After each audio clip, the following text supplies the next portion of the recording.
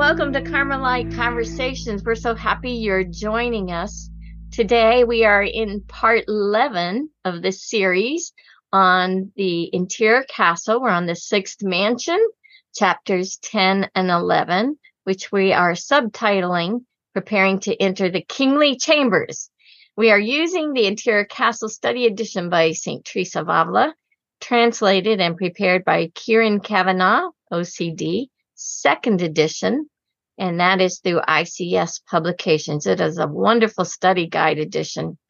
Our theme for today is to keep pursuing the Lord, right?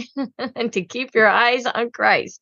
So it is with great joy that I welcome back to this Carmelite conversation my dear sister in Carmel, Teresa Rittenhouse. Hello, Teresa. How are you? Hello, Frances.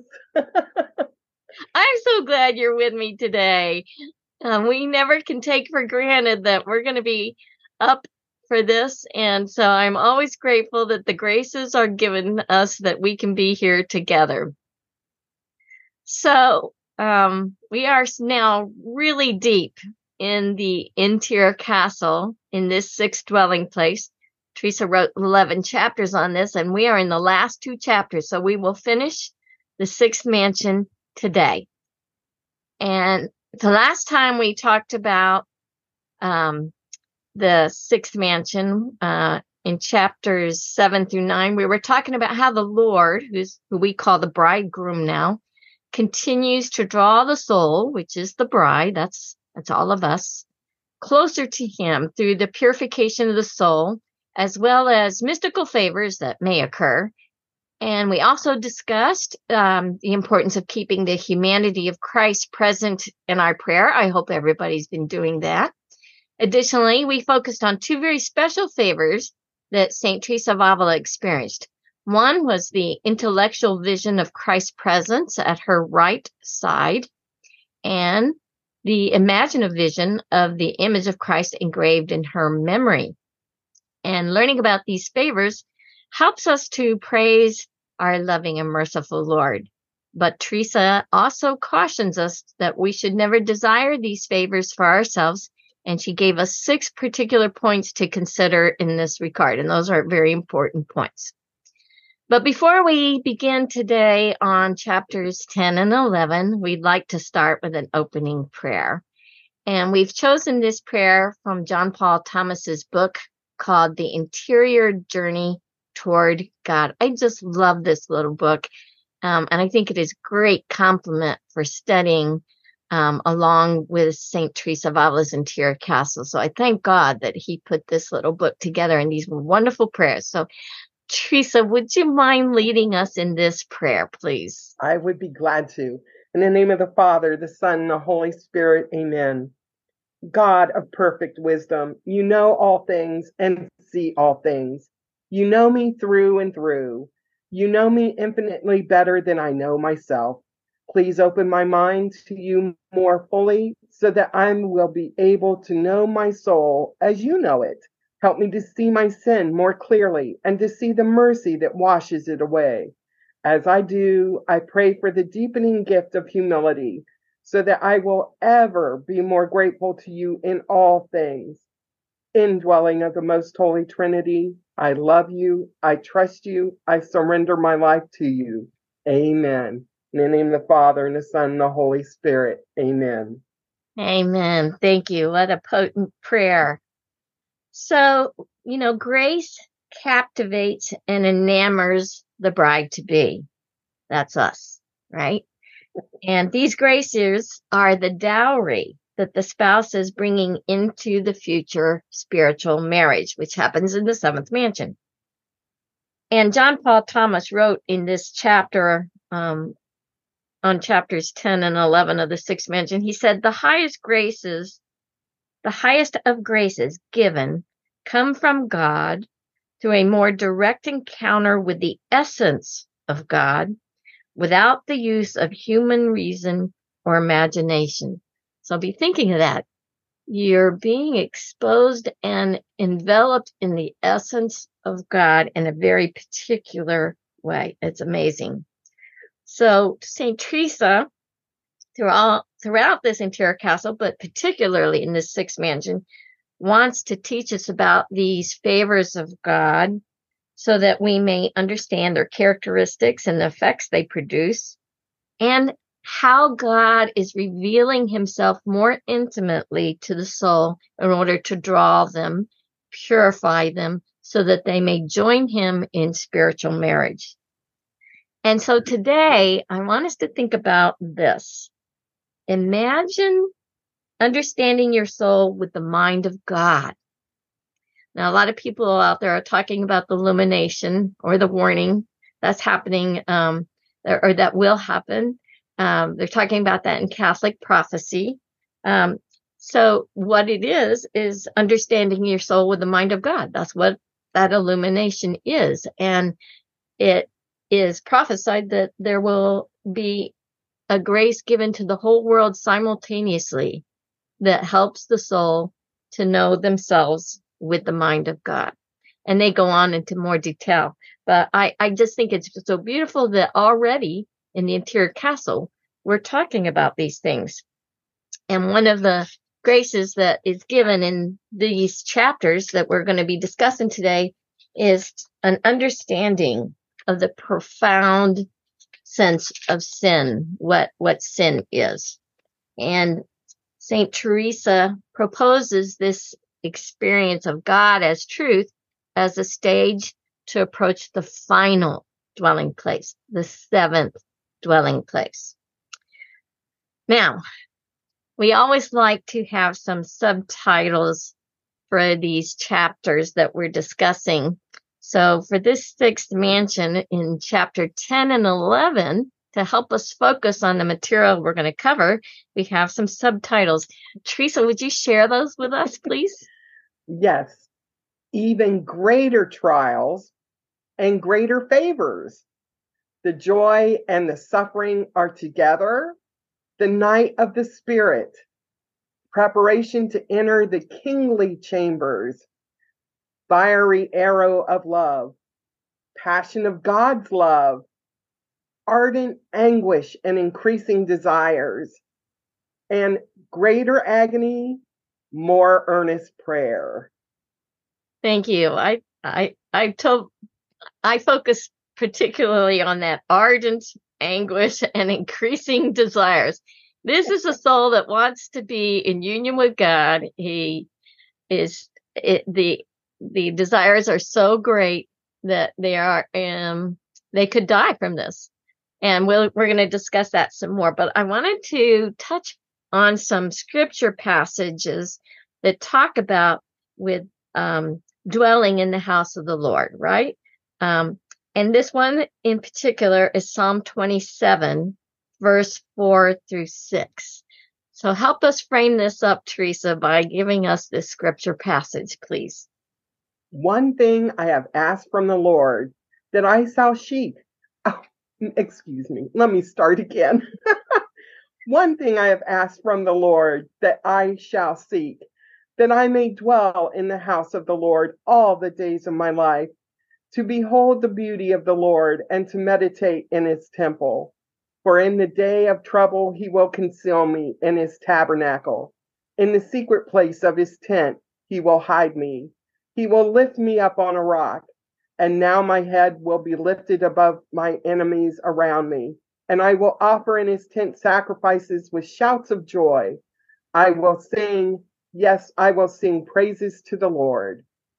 That's so beautiful. And I think it really takes to heart what we're talking about, trying to purify our souls and being open to God's purification of our souls so that we can enter into his kingly chambers. There's also another one that I focused on, as I'm doing morning and evening prayer and I'm studying St. Teresa of Avila, I'm thinking of how this was all relating. And you know how God lines things up while you're studying things that are happening in your life or a sermon that you hear or whatever. And so one day it was on October 9th, I was doing morning prayer. And this was the Psalm from morning prayer. It was Psalm 84, longing for God's temple. And I thought, that really relates to what we're studying right now with St. Teresa's sixth mansion. So would you please proclaim that psalm for us? I would love to. How lovely is your dwelling place, Lord God of hosts. My soul is longing and is yearning for the courts of the Lord. My heart and my soul ring out their joy to God, the living God. The sparrow herself finds a home, and the swallow a nest for her brood. She lays her young by your altars, Lord of hosts, my King and my God. They are happy who dwell in your house, forever singing your praise. They are happy whose strength is in you, and whose hearts are the roads to Zion. As they go through the bitter valley, they make it a place of springs. The autumn rain covers it with blessings. They walk with ever growing strength. They will see the God of gods in Zion. O Lord God of hosts, hear my prayer. Give ear, O God of Jacob. Turn your eyes, O God, our shield. Look on the face of your anointed. One day within your courts is better than 1,000 elsewhere. The threshold of the house of God I prefer to the dwellings of the wicked. For the Lord God is a rampart, a shield. He will give us his favor and glory. The Lord will not refuse any good to those who walk without blame. Lord God of hosts, happy the man who trusts in you. All right. So dwelling within the courts and wanting to enter the threshold of the house of God. So that the most interior chamber, that seventh mansion, that's what these two chapters are going to focus on, is that immediate preparation to enter the seventh dwelling place. Now, we often, throughout the podcast, we have been associating petitions from the Our Father prayer to the interior castle. And so the petition for the sixth mansion is thy kingdom come. And we've done this many times, but there's so many different angles. Here we are preparing to enter the throne room. So we ask, are we wearing our wedding garments? Do we have our wedding garments on? Are we, getting everything ready? We're talking about the sovereign kingship here. We're talking about aspects of his kingship. And as we head toward the feast of our Lord Jesus Christ, King of the universe, which happens the last Sunday of November, I couldn't help but think about how, as we think of this kingship, what aspects might we consider that we haven't brought forward before? And I ran across the litany in honor of Jesus, King of all nations. And so I just wanted to go through these parts of this litany, not saying all the responses, but highlighting each of the attributes of the kingship of Jesus. So, Teresa, would you mind reading those for us, please? Well, I love this litany. It says, Jesus, King of all nations, the only remedy for a world so ill. And boy, don't we know that. Exactly. We're in a state now, aren't we? Yes. Even in our own, America, it's global. So yes, a world so ill.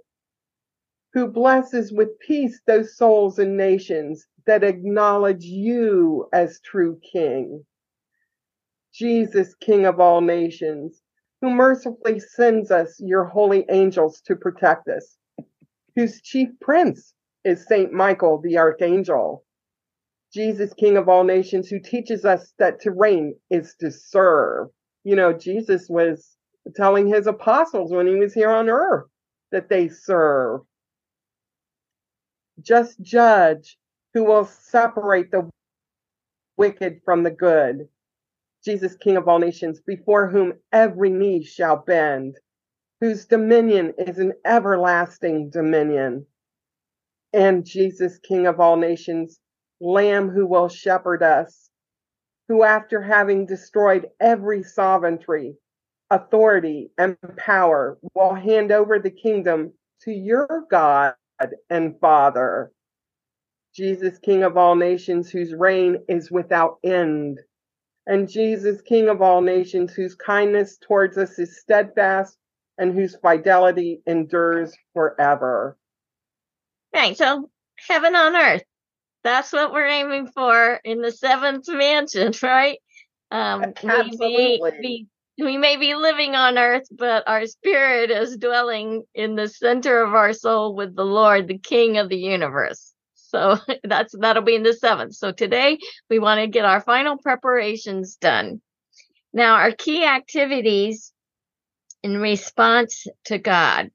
There's several different things, and we're just kind of generalizing these to help us focus on our journey. So, Teresa, would you mind reading those for us? Well, continued advancement in God-centeredness, away from self-centeredness. Increased living of the gospel message in our daily life. You know, if we read the saints, they were walking Bibles.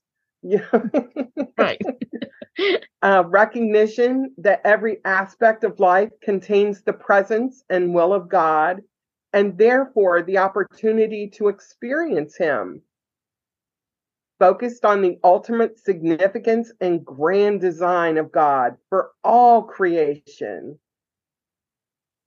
Great joy in serving God in even the smallest ways, in humility and obedience, loving God by loving others.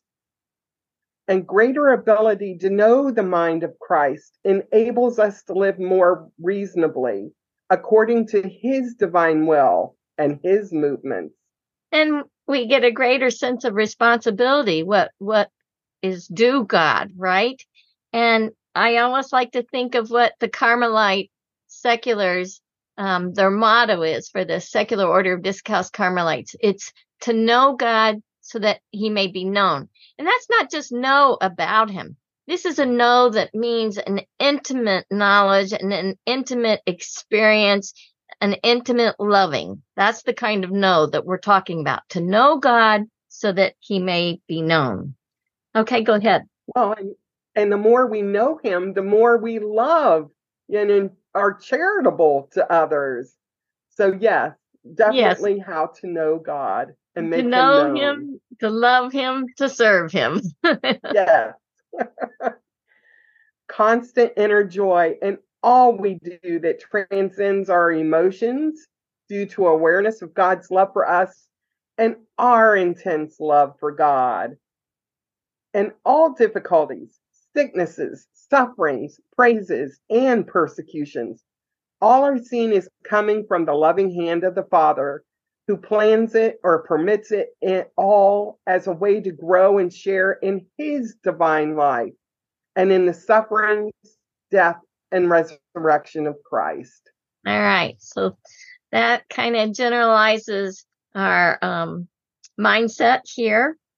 And now we're going to turn to the study edition of the Interior Castle. And in the notes, the interpretive notes found in the study edition of the Interior Castle, which was prepared again by Father Kieran Kavanaugh, Discalced Carmelite friar, he talks about chapter 10 and 11 as being a kind of waiting room. Now, when I think of waiting rooms, I'm thinking of the ER, the emergency room, or waiting for the birth. We both have had new grandchildren, and that waiting room, waiting for the birth to happen and to hear how things are. He's talking about this waiting room is, that final preparation of what we need to do and what God is going to favor us with to prepare us, because we need Him to prepare us. We can't do it ourselves. We need to let the Lord prepare us for that final union, that spiritual marriage, which will occur in the seventh mansion. And he's talking about that we must pass through two zones, one of light and one of fire. So tell us about this light and fire. Well, the first is the light of truth. And so that's discussed in chapter 10. And the second is the fire of love. and that was discussed in chapter 11, with the uncontainable desires so impetuous that they can put the soul in danger of death. Wow. Right. So truth and desires are the two wings with which Teresa takes flight into the mysterious region of that last dwelling place. And that was quoted from Father Kavanaugh. The truth will set you free. St. Teresa tells us in the book of her life that all the harm that comes to the world comes from its not knowing the truths of Scripture in clarity. And truth, not one iota of Scripture will fall short. And to enter into the seventh dwelling place, the soul must be free from every lie. So we have the light of truth and the fire of love. That's what we're talking about today with the 10th and 11th chapters of the sixth mansion. So we're going to go now directly into chapter 10 of the sixth mansion, which talks about a revelation of an attribute or a quality of God that is being revealed. And now I wanted to go to another author, Sister Leslie Lund, Lund. She's a Discalced Carmelite hermit, and she wrote this book. It's a big, thick book, Journey into Divine Intimacy with Saint Teresa of Avila. And she has some comments about this chapter in this dwelling place, talking about the revelation of these attributes or qualities of God. Would you mind sharing those with us, Teresa? Well, she says, the understanding from the experience of being shown an attribute or quality of God is not that God has a particular quality, but that God is that quality and attribute. That God is being, God is love, God is mercy, God is beauty, God is justice, God is goodness, God is joy, God is truth. And this is so important, right? Yes. Because if you don't know God well, you might describe him as love, mercy, beauty. But one who becomes intimate with God sees him as those attributes, not just a description of them. I think that is a very keen insight into the difference that we're talking about here. And then she goes on to say that the experience of a quality or attribute of God is ineffable and unexplainable. And I'm thinking of when I was studying St. Mary Magdalene de Pazzi. She had this experience of God is love. She had this ecstasy of God is love. And she just kept saying, God is love, God is love. I think St. Teresa Margaret of the Sacred Heart also had that similar experience of, God is love. And then, but they could not explain it. And, but they were so full of it that, they kept saying it. And so it is beautiful that, we have some saints here in Carmel that have exemplified this besides Teresa of Avila. I mean, St. Mary Magdalene de Pazzi and St. Teresa Margaret of the Sacred Heart. So, and then Sister Leslie Lund continues with a couple other insights here. Would you care to share those with us, please? Well, she says, this favor leaves the soul in profound peace and satisfaction, and the Lord should be praised for it. I love that. And aren't we always reminded that whenever the Lord steps in, we're always left with joy and peace? Exactly. As an example being shown, the quality of truth in God brings a new understanding of supernatural truth itself, and it causes the person to be diligent in walking in this truth, which is beyond ordinary, natural truth or falsehoods, just as being shown other attributes of God bring new understandings of such qualities as love, being, beauty, mercy, and joy. So this is a deeper knowing, a deeper understanding, a deeper appreciation. And then what's our response for all of that? A deeper love of love, right? God is love, and we are learning better how to love God back because he first loved us.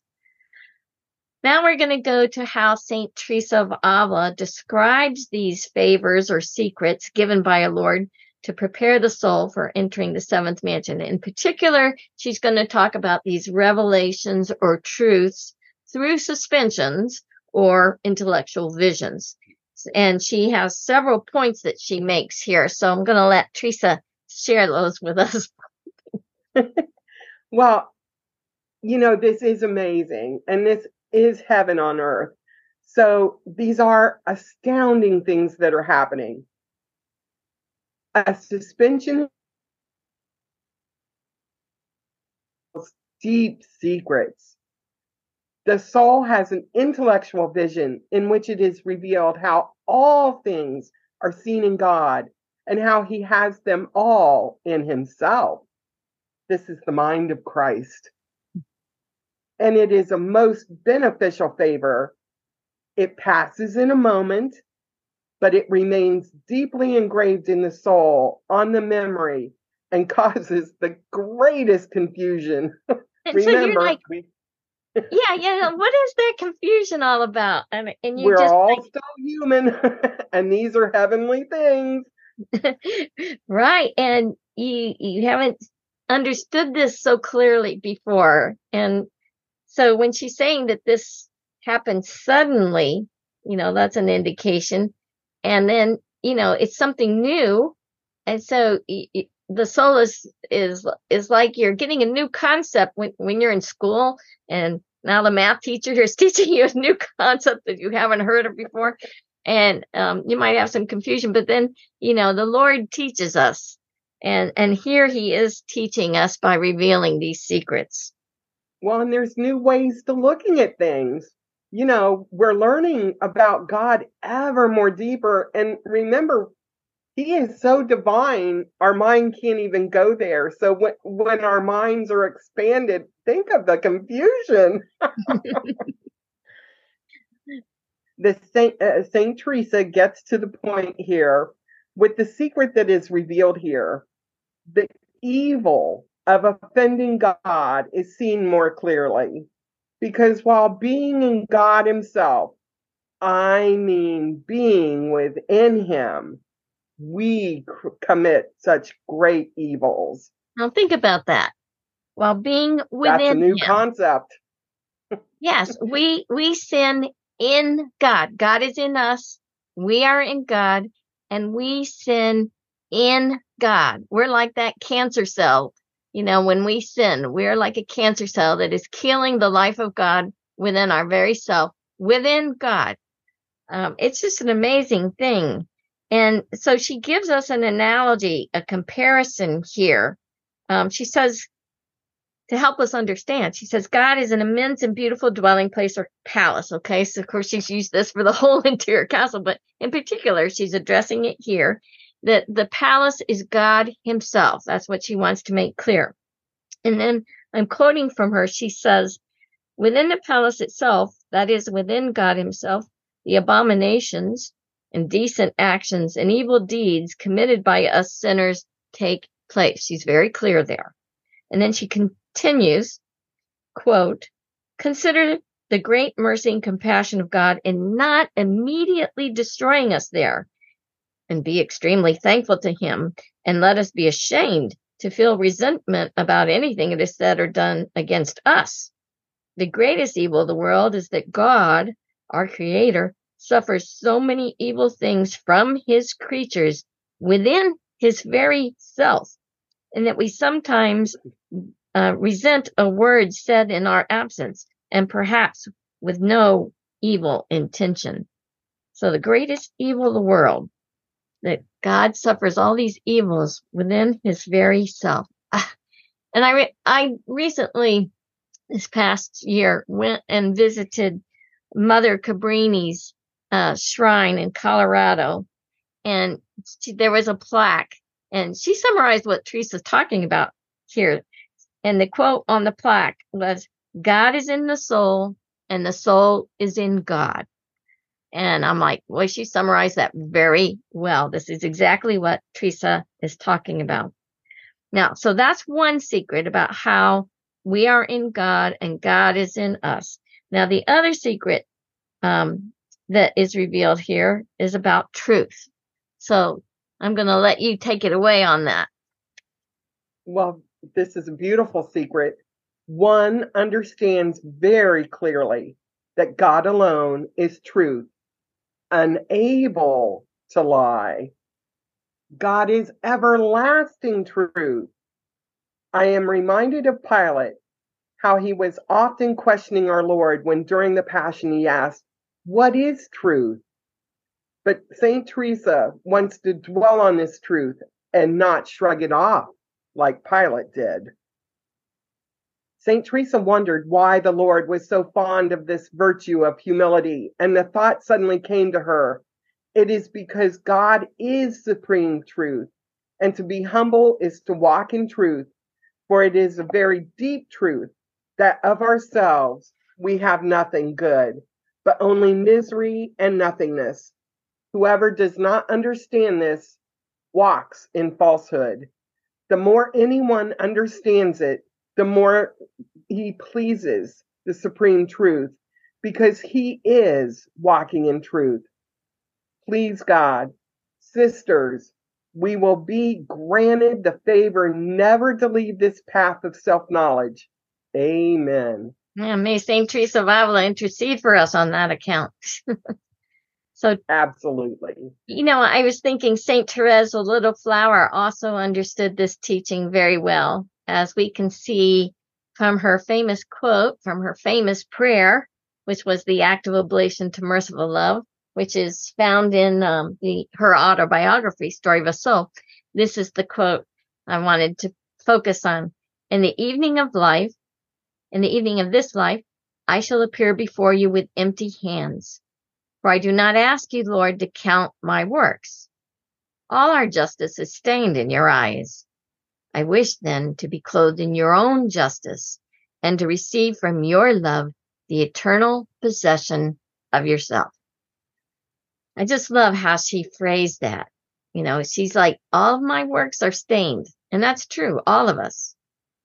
And yet, she says, I want to be clothed in your justice. She's going to borrow. She always borrows everybody's merits, our Blessed Mothers, the saints. And here she says, I want to be clothed in your justice and to receive from your love the eternal possession of yourself. I just love it. So we can ask St. She's Therese. So confident. Yeah. She's very confident and asks for it. We need to ask for that too. Let's grab onto that courage and confidence. So we have Teresa and Therese both helping us out a lot here. Absolutely. So we should always study diligently about how to walk in this truth. And ways we can do that is like have no desire that others consider us better than we are, And in our works, we should attribute to God what is his and to ourselves what is our doing. And essentially what that means is all of the gifts, all of the accomplishments are God's works, and all of the sins and imperfections and stains are our contribution. And he's so merciful. God bless him. Thank you. Thank you, Lord, for your putting up with us and not giving up on us. And then, of course, as Teresa talks about, to be humble is to walk in truth. For it is a very deep truth of ourselves that we have nothing good, but only misery and nothingness.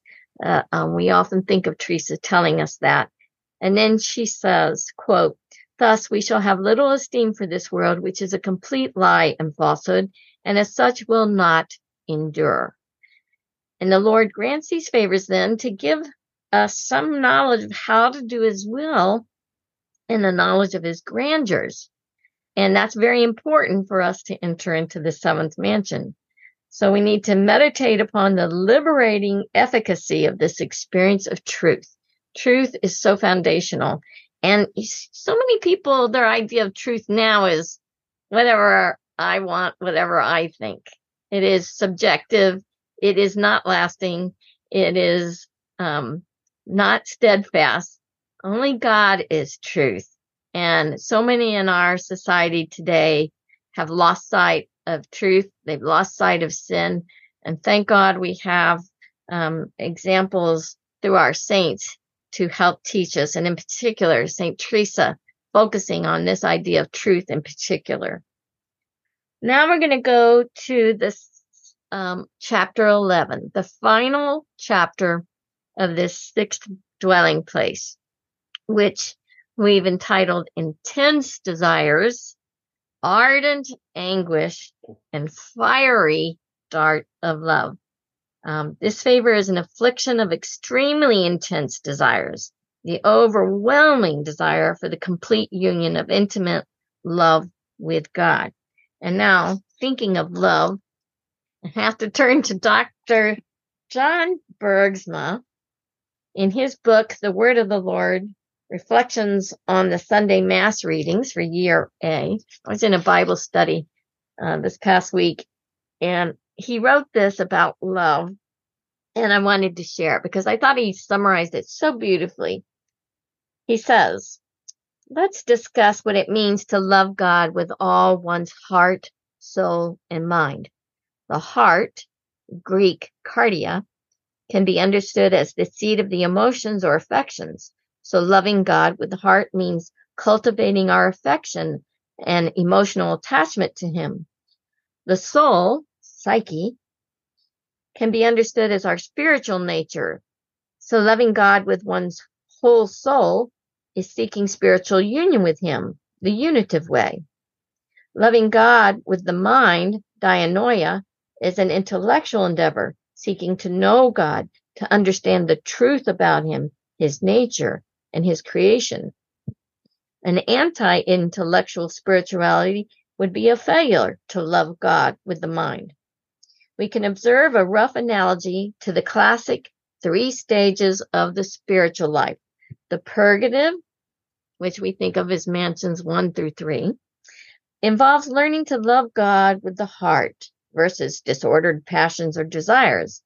The illuminative, which we have talked about being the 4th mansion, and sometimes people put the 4th and the 5th together here, the illuminative, involves loving God with the mind, as our minds are enlightened with the knowledge of God. And the unitive, which we've put as 5th, 6th, and 7th dwelling place, involves spiritual union, loving God with the soul.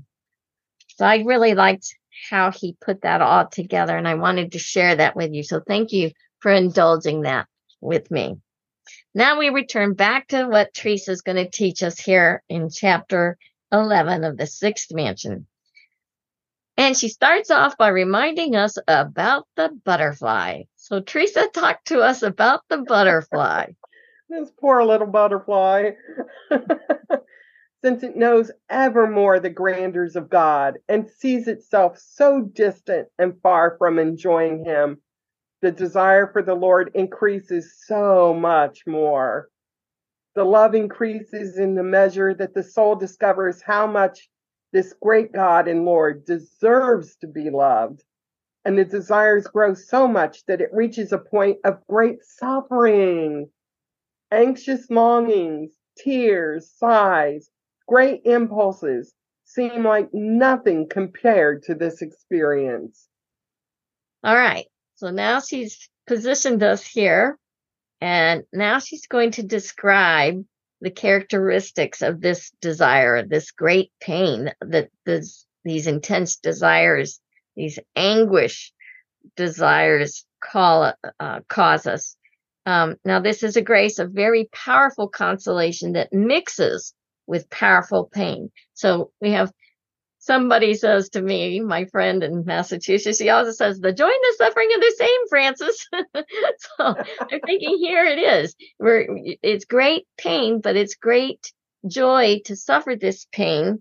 And this grace that God gives us, because we can't accomplish this, this grace enables the soul to endure suffering for the rest of their life. And I know they unite it with the suffering of Christ, which is redemptive suffering. So it saves souls. All right, Teresa, tell us what Teresa tells us about this grace. Well, she does a good job trying to describe this. A blow is felt from elsewhere. The soul doesn't understand from where or how. The blow comes through a sudden thought or word about death's delay, or the soul will feel pierced by a fiery arrow. It couldn't come about naturally, and it can't be resisted. It causes a sharp wound felt in the very deep and intimate part of the soul. It's a sudden flash of lightning. It reduces to dust everything it finds in this earthly nature of ours. So this is totally purifying. While the experience lasts, nothing can be remembered about our being. Instantly binds. It holds us captive, the faculties, except from anything that will help make this pain increase. The soul feels very far from God. God gives such a vivid knowledge of himself that the pain increases to a point that makes the soul begin to cry aloud. The pain is in the interior of the soul. How much more severe are the feelings of the soul than those of the body? Such must be the nature of suffering of the souls in purgatory. The experience lasts only a short 3 to 4 hours, but it will leave the body very disjointed and the soul thinks she's dying. The heartbeat is slow and natural heat fails it. The body is left weaker.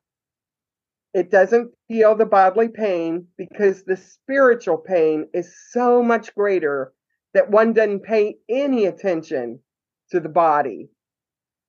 Everything torments it. It feels a strange solitude because no creature provides it company. It is suspended between heaven and earth. On fire with thirst, spiritual torment and loneliness like limbo. Despite the unsurpassable torment and affliction, the soul feels the pain is precious. The soul suffers the pain willingly. The suffering is no less than death. The pain only lasts a short while, in such intensity, at most 3 to 4 hours. And only the Lord can take this pain away. Well, it's a good thing it doesn't last more than 3 or 4 hours. And here, when you think about the crucifixion of our Lord, 3 hours on the cross, and yet, from that Thursday night through Good Friday and Holy Saturday, the kind of suffering that the Lord went through, and then what he did to deliver souls, all of us. And I think that's the part of the graces that you're given, is that you realize this is joined with Christ's suffering and it is redemptive pain. And that he wants us to join with him in this crucifixion for the benefit of souls, particularly our own, right? But Yes. also for others, because where we go, we bring all those that are in our heart. Well, Teresa does say, and I wanted to repeat this because I thought it was important, how much more severe the feelings of the soul are than those of the body. And she reflected that such must be the nature of suffering of souls in purgatory. So think of that, the Lord is permitting this soul in this sixth mansion, chapter 11. She's talking about how the Lord is revealing and permitting this soul to suffer these severe feelings, experiences within the soul, which are so much more intense than what happens to the body. And that how it is like what the suffering of souls in purgatory go through. So it's like they're suffering their purgatory on earth. And so now when they get into the seventh mansion, when they die, they will go right to heaven, because through the death, the final purification will occur and they will bypass purgatory, which I hope we can all do by the grace of God, of course. But we've got to cooperate. And I know Teresa's teaching us a lot about what we can do here. She also tells us and I like to quote her, and this is chapter 11 of the Sixth Mansion. Lord, how you afflict your lovers. And if you don't understand that, where have you been? Because he does afflict his lovers. However, to encourage us, Teresa goes on, but everything is small in comparison with what you give them afterward. It's natural that what is worth much costs much.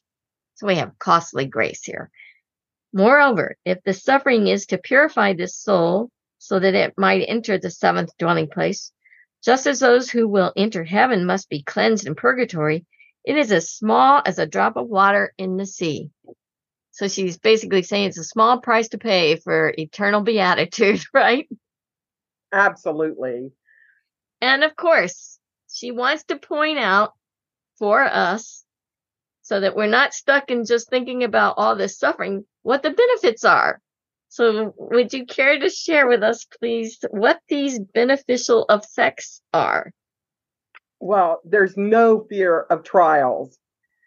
You're pleased to suffer this pain more and feels the pain is so precious. Great contempt for the world, more detached from creatures, greater solitude, nothing on earth satisfies it. There's a greater fear of offending God. The soul clearly knows without a doubt that only God can console and satisfy all its desires. God gives the needed strength to those called to this deeper union. We think of what Jesus said from the Gospels. Can you drink the cup I am going to drink? And God will provide. The souls hang between heaven and earth, its own sense of Christ's crucifixion. And God will pay for everything all at once in the seventh mansion in spiritual marriage. So wonderful benefits. There's always rich rewards. We don't have a stingy God. He's a very giving. And it's how we respond to his grace, his favor, his purification that's important here. So 2 experiences, though, on this spiritual path that put a soul in danger of death. Teresa wants us to be aware of it. One is this pain of ardent anguish, extremely intense desires, right? And the other one, she points out, is overwhelming joy and delight. And I was thinking of Father Luis Andre, who died of joy in Garabandal, Spain, August 8th, 1961. If you are familiar with the apparitions of Our Lady in Garabandal, they have several important things that this apparition addresses. And one of them was this miracle. And Father Luis Andre was in a car with his colleagues, and he said he saw this.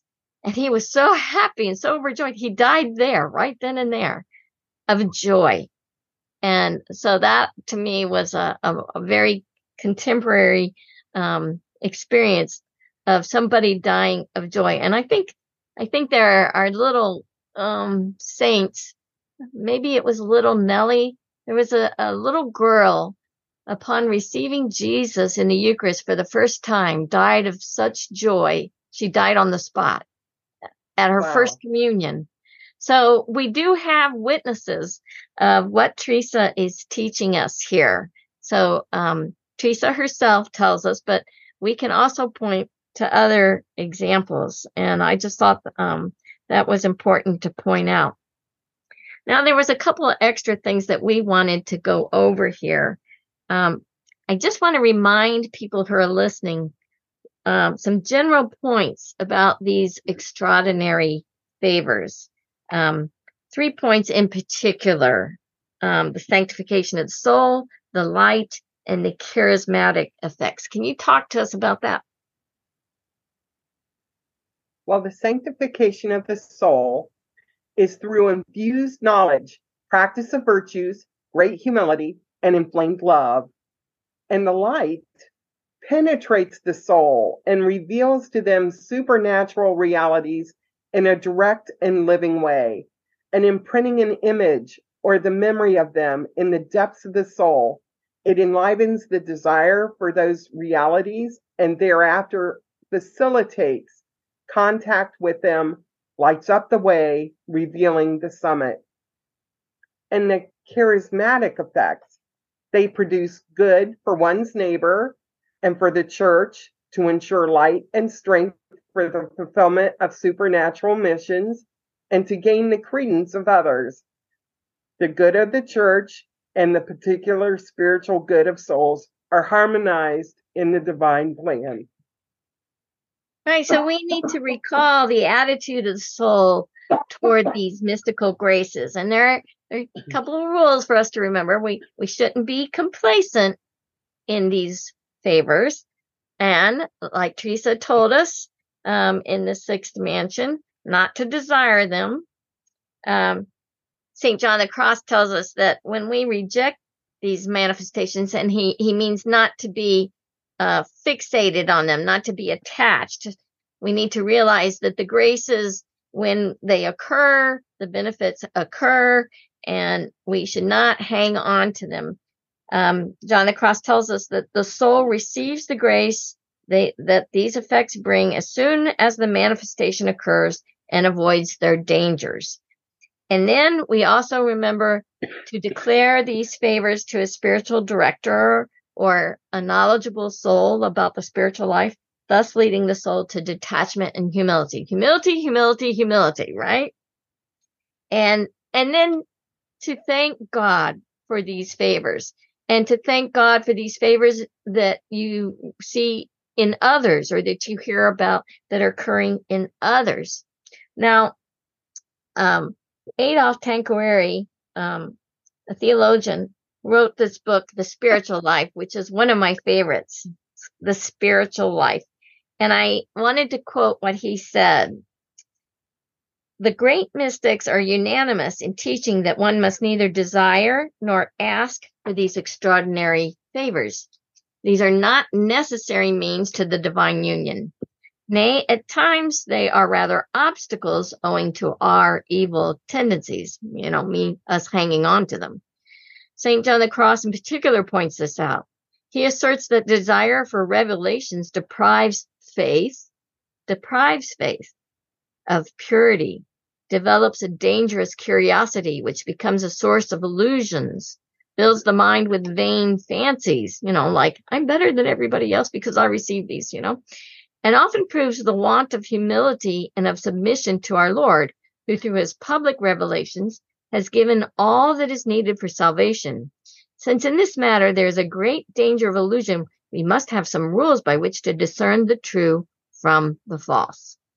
And then we have our very own Blessed Marie Eugene of the Child Jesus, a Carmelite friar, who reminds us, and I'm quoting him, extraordinary favors are not necessary for the development of sanctity, even the highest level of sanctity, nor to the fulfillment of a mission, even the most brilliant. Neither are they a sufficient proof of holiness. God distributes them as he wills, to whom he wills, and when he wills, in the manner he wills, and as often as he wills. Loving wisdom has no other law than her own good pleasure. So I think that's very important. And then there are three very important points. So never should any of these be desired. We've heard that in those two testimonies there. We should desire God alone, not his gifts. Focus on the giver of the gifts, not the gifts. And then St. Teresa of Avila tells us, thus I hold for certain that these favors are meant to fortify our weakness, that we may be able to imitate him in his great sufferings. And boy, we've been talking about sufferings lately. These favors display the further knowledge of God's presence and his mysteries given to the soul. And never forget that there are diabolic deceptions, counterfeits, and psychopathological disorders that may account for some supernatural type activity. So, keeping that in mind, we wanted to kind of summarize some keys for growth. Of course, pray, right? But there are some other things that we can suggest. So I'm going to let you, Teresa, talk to us about those, please. Well, do not seek the phenomena or take pride in them or attach to them. Practice external works of charity. Trust that all works together for the good of God. Go into silence and solitude. Do God's will in all things, in all ways. Work on balancing your life and work.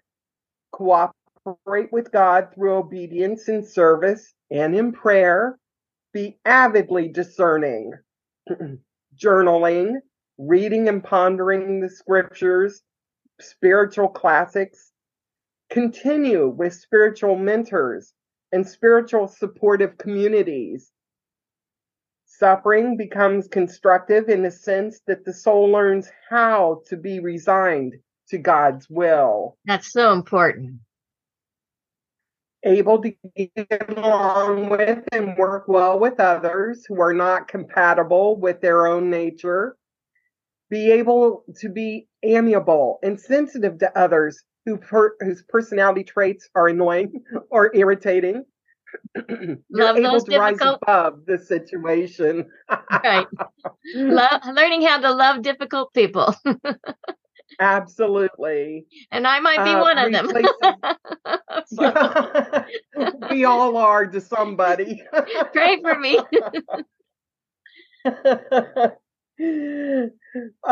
We replace negative thoughts with positive ones. Always remember the glass is always half full. Is tolerant with self and others and easily forgives. Has much more discretion in their words. So remember, be careful what we say, what we think, and trust all is in God's hands. That's so key, isn't it? Even in this situation today, which we find war breaking out in so many places throughout the world. We've got it in Ukraine and with Russia. We've got it with Israel and the Hamas and many other places. I might add that we don't have a lot of newsworthy or news attention to, but we've got to trust that all is in God's hands. And I remember Therese, the little flower, saying it's confidence alone, right? Confidence in God is what is needed here. Well, of course, I can't finish this without reminding us about the battle plans or the schemes of the enemy to destroy our growth in God. Now, the enemy, the evil one, he attempts to accuse us and prick us into thinking that it's through some error that this awareness of sin or absence of God is happening, saying it's our fault.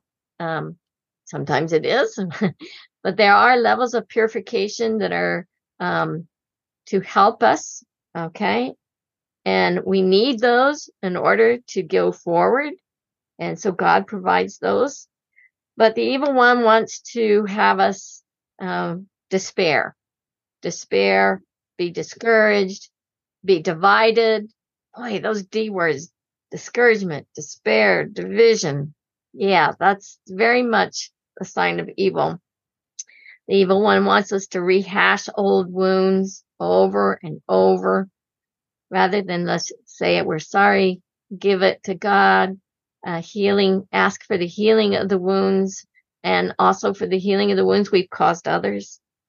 We've got to remember that the devil likes to counterfeit experiences of God. That's why it's so important to talk to those who have knowledge of the spiritual life. And then the devil induces us to think God is unjust and unloving because he allows some of these experiences like purifications and sufferings. And, he's allowing this war. Where do we see God in this situation? So if you're thinking that God is unjust and unloving, you have been duped by the devil. So I just put that right out there. Now we have keys to unlock the door to paradise. I want them, don't you? This is to prepare us to enter that seventh dwelling place. So, Teresa, tell us, what are these keys? You know, we've gone over this many times. Yep. Humility, humility, humility. Detachment, charity for God and neighbor. Surrender to God. Do not seek the phenomena or take pride in them. And the last one, practice external works of charity. Yes, put your faith in practice right there by loving God and loving your neighbor. All right, we've covered a lot today, and we are finished now with the sixth dwelling place. Next time we'll enter the seventh dwelling place. We're going to be talking about chapters 1 and 2 of the seventh dwelling place. We've chosen as our closing prayer St. Teresa of Avila's 16th soliloquy. She has several soliloquies. They're kind of long, and this one is kind of long, but it is so appropriate to this whole sixth mansion. And it's subtitled, "You Wounded My Heart." So I'm going to ask Teresa to lead us in this prayer and let us join in spirit with St. Teresa of Avila, whose first class relic I have with me right here today. She's shining on all of you who are listening. So you're getting some spiritual graces through her presence in her first class relic. So now let us get recollected and let us listen and pray along with Teresa. In the name of the Father, the Son, and the Holy Spirit. Amen. O true God and my Lord, it is a great consolation for the soul wearied by the loneliness of being separated from you, and to see that you are everywhere. But when the vehemence of love and the great impulses of this pain increase, there's no remedy, my God.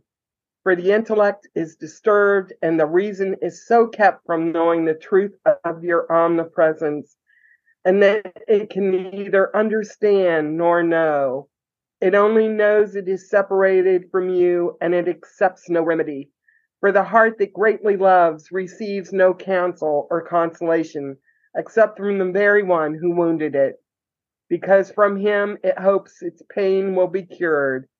When you desire, Lord, you quickly heal the wounds you have caused. Prior to this, there is no hope for healing or joy except the joy of such worthwhile suffering. Oh, true love, with how much compassion, with how much gentleness, and with how much delight, and with how much favor, and with what extraordinary signs of love you cure these wounds, which with the darts of this same love you have caused. O my God, and my rest from all pains, how entranced I am. How could there be human means to cure what the divine fire has made sick? Who is there who knows how deep this wound goes, or how it came about, or how so painful and delightful a torment can be mitigated by something so lowly as are the mean mortals can use? How right the bride of the Canticles is saying, my beloved is for me, and I for my beloved. For it is impossible that a love like this begin with something so lonely as is my love. Well, if it is lowly, my spouse, how is it that it is not so lowly in rising from the creature to its creator? Oh my God, why I, for my beloved, you, my true love, have begun this war of love, because this love doesn't seem to be anything else than a restlessness and a dereliction on the part of all the faculties and senses, for they go out into the streets and squares, entreating the daughters of Jerusalem to tell of their God. Once, Lord, this battle has begun. Who are these faculties to fight against it, if not against the one who has been made Lord of this fortress where they dwell, which is the highest part of the soul? They are driven out so that they might return to conquer their conqueror. And now, tired of seeing themselves without him, they quickly surrender and lose all their forces and fight better. And by surrendering, they will win the victory over their victor. Oh, my soul, what a wonderful battle you have waged in this pain, and how literally true is what happens here. Since my beloved is for me and I for my beloved, who will be able to separate and extinguish two fires so enkindled? It would amount to laboring in vain, for the two fires have become one. Amen. In the name of the Father, and the Son, and the Holy Spirit. Amen.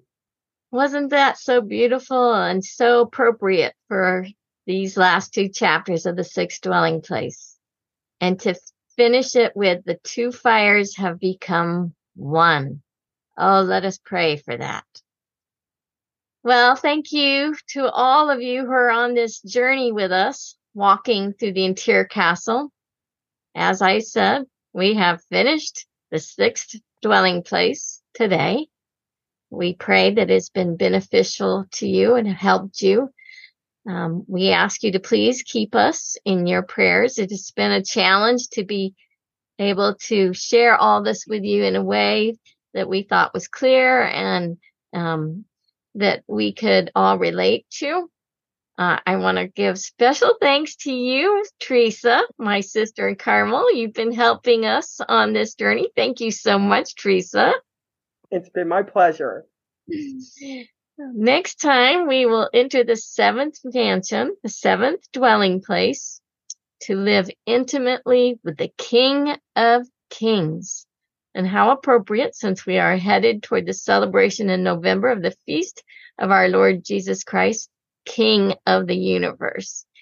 I believe in December we will finish the seventh dwelling place, and we'll decide then whether we're going to do a final podcast in January or not. So for now, we will have another one in November with the seventh dwelling place, chapters 1 and 2. Now, if you've missed any of the episodes in this long series on the interior castle and would like to catch up, you will find them at www.carmeliteconversations.com. You may also leave comments for us. We always like hearing from you. It's very helpful.